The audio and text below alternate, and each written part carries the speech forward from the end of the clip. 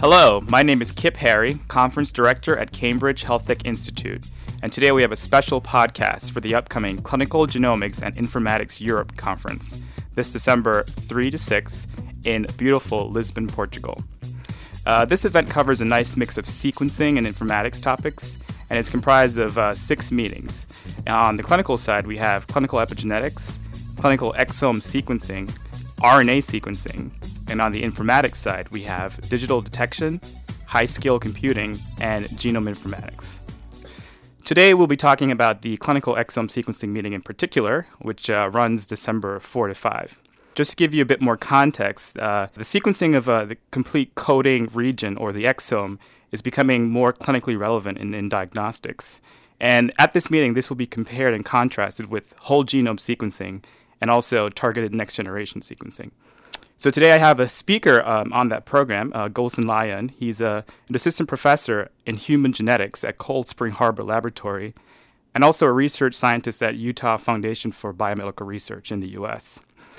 He has a talk entitled Increasing Accuracy for Exome and Whole Genome Sequencing, and we are very fortunate to have him with us today. Gulsen, are you there? Yes, I am. Thank you for having me. How are you today? Doing well, thank you. Okay, so let's get into some of this exome sequencing. And, can you describe to me what the potential for these newer sequencing technologies have on clinical diagnostics? Yes, in the past, genetics was much more focused on single genes, and people tended to focus on this word Mendelian.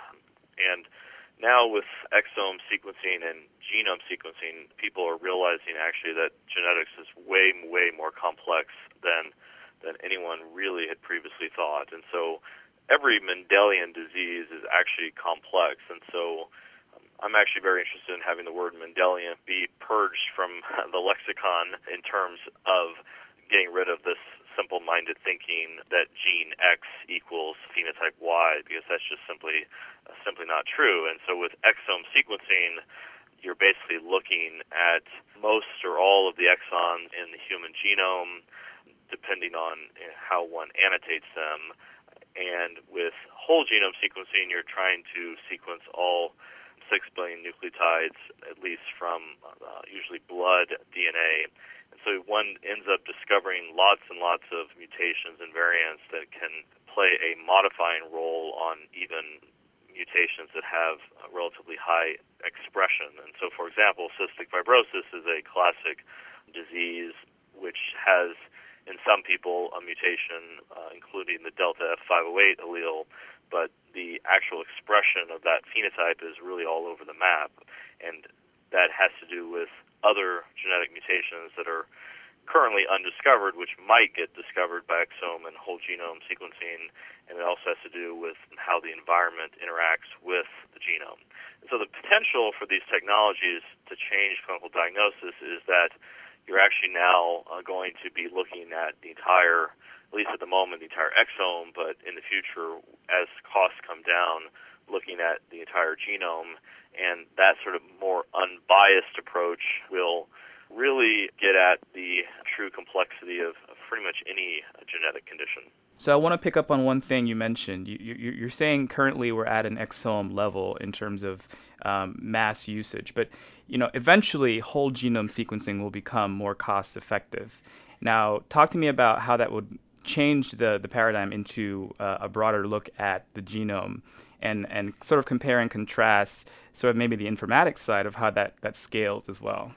Well, I mean, for many years, people have focused on protein coding regions of the genome, and that's partly just due to the central dogma that is now quickly being gotten rid of. But the central dogma for a long time was that DNA makes RNA, makes protein. But in fact, there are many portions of the genome that make only RNA, and those RNA molecules actually do things, and that's called the non-coding region of the genome. And the most recent annotation had 23,000 RNA elements that were non-coding, and there are also about 20,000 protein coding regions of the genome. And so in fact, there's this huge section of the genome that has nothing to do with proteins, and we're only just beginning to understand that. And so currently, exomes, by definition, are capturing the exons, which are involved in being spliced to form basically protein coding mRNAs.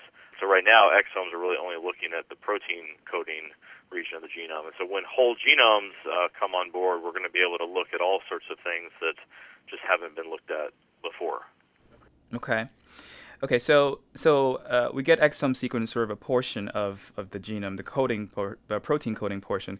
But what does that mean in the clinical context? Can you explain it a bit more from research grade to clinical grade? Does that change? Well, I mean, the clinical grade it's somewhat of an artificial distinction because some research labs do incredibly good work, and it's just as good as anything that would be done in a clinical lab. But at least in America, there are certain rules that apply toward doing sequencing on a human being that leads to those results being integrated into the medical record. And that just has to do with adequate sample tracking and adequate documentation that you're doing the same thing each and every time. So, for example, if you get a hematocrit at your local ER or your local emergency room or local doctor's office, usually the samples are tracked quite carefully and the labs are done the same way each and every time, and so that there's just very good, robust analysis and robust reporting of that data. And so clinical grade sequencing just means keeping track of the samples and making sure that you're doing the variant calling in the same way each and every time. And the only reason that that's incredibly important is that when you scale this up to hopefully millions of people, it will be very important to make sure that you're doing everything the same and doing it in a very reproducible manner. So we always like to try to draw out maybe some challenges with current technology. So what are the key issues or challenges right now with exome sequencing and the clinical implementation part? Well, I mean, the cost is still somewhat high, and that the cost factor is something that there's many reasons why it still is high, including the sequencing costs that still need to come down, as well as the labor that goes into it. And so currently some people are charging as much as $5,000 for a clinical grade exome, and the variability though of that cost is anywhere from a couple of thousand. In a research setting, it might only be $1,000, but in a clinical setting, these prices are increased for a lot of different reasons. So right now, you're looking at this cost that's perhaps more than many payers are willing to pay. And then another challenge is that when you sequence somebody's exome, you get back thousands of potential variants, and all of those have to be kept track of. And there's controversy in terms of which variants you should be giving back to people and which ones should be integrated into the medical record. And some people believe that all the raw data should be given back to the actual people from which they were derived, and then other more paternalistic people sort of believe that raw clinical data and raw genomic data should just not be given back to people. And so there's a lot of sort of sociocultural challenges to the implementation of genomic medicine in any kind of large context. Okay. Let's talk about the future. So you've already sort of alluded to whole genome sequencing being sort of a replacement to exome sequencing, but let's talk about sequencing in general. Where do you think we will be in about 5 years? Will it just be all whole genome sequencing? Will there be like a mix of whole genome, exome? How do you think people will use these technologies? That's a big question, and it partly is going to depend on a lot of the capitalistic concerns. Right now there's basically only a couple of players in the sequencing industry. There's Illumina, which is the dominant sequencing company. There was Complete Genomics, which was recently purchased by an institute based in China called BGI. And then there are, of course, other companies that are developing newer sequencing technologies, including sort of nanopore-based sequencing. But due to the sort of somewhat of a monopoly on the part of Illumina, it's not clear if the costs of sequencing are going to be coming down as much as they have in the past. And this was the first year in which the cost did not come down. And in fact, the cost has slightly risen for a variety of reasons. And so the problem is that it's hard to predict in 5 years what will happen because it's not clear if the cost will keep coming down or not. If they do come down, then one would hope that there would be much more exome sequencing being done in a clinical setting, not on the order of just hundreds of people, but on the order of thousands to tens of thousands of people. But also due to the global recession that we're in, it's really not clear if various countries, including America, will have payers that will be willing to pay for that. So there's really just an enormous number of issues. So it's really hard for me to predict exactly what will happen in 5 years. Obviously, I would love to break down some of those barriers and get much more exome sequencing, but I'm somewhat pessimistic about the 5-year horizon. I'm much more optimistic that things will be much farther along in 10 to 20 years. Okay. How do you feel about in sequencing in the U.S. versus Europe? How do they stack up? Is the adoption of sequencing sort of more or less, or what can you say to that? I think that in Europe there are some countries such as England that have a nationalized healthcare system, and one of the speakers at this upcoming conference in Portugal is Timothy Hubbard, and he'll be talking about the fact that the UK, they're trying to do sequencing on 100,000 people and apparently integrating that into the National Health Service records. And so having a country such as certain countries in Europe with a nationalized healthcare system, that allows one to do things on a larger, more global scale in a much more reproducible and integrated manner. And so that might bode well for those countries.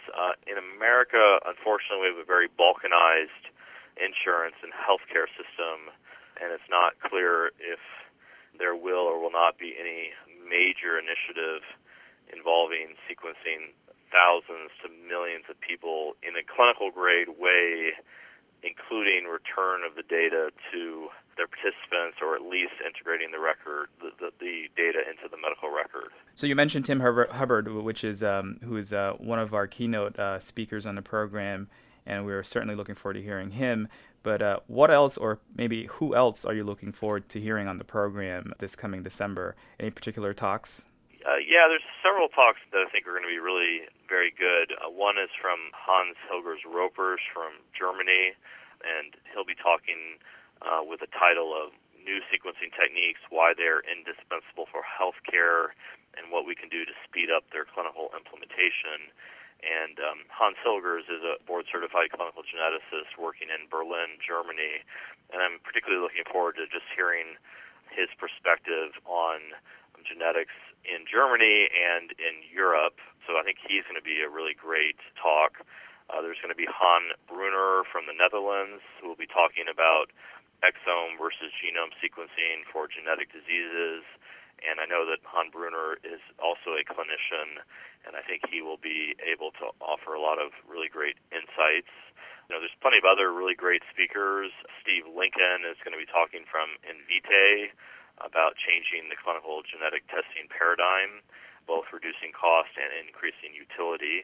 And I think he has many years of industry experience, and I think he's going to be really fantastic with his insights. I think Liz Worthy is talking from the Medical College of Wisconsin, and she has done some really pioneering work with Howard Jacob on doing whole genome sequencing in a clinical setting, and I think she's going to be really great. There's plenty of other people that I just haven't had time to mention, including Sarah Ennis, as well as several other people. And then Tim Hubbard is going to be finishing off the conference with a keynote on From Genome Annotation to Genome Medicine, and he will be discussing the future efforts in the UK, hopefully, regarding sequencing 100,000 genomes and integrating them into the National Health Service, which is something that I alluded to earlier. Very exciting. And with that, I think we'll wrap up, Gulsen. It's always a pleasure speaking with you, and thanks so much for your time. I certainly look forward to hearing your upcoming presentation at the Clinical Genomics and Informatics Europe Conference this December. For those of you listening, thank you for tuning in, and we look forward to seeing you at all of our CHI events, and particularly this one. Goodbye.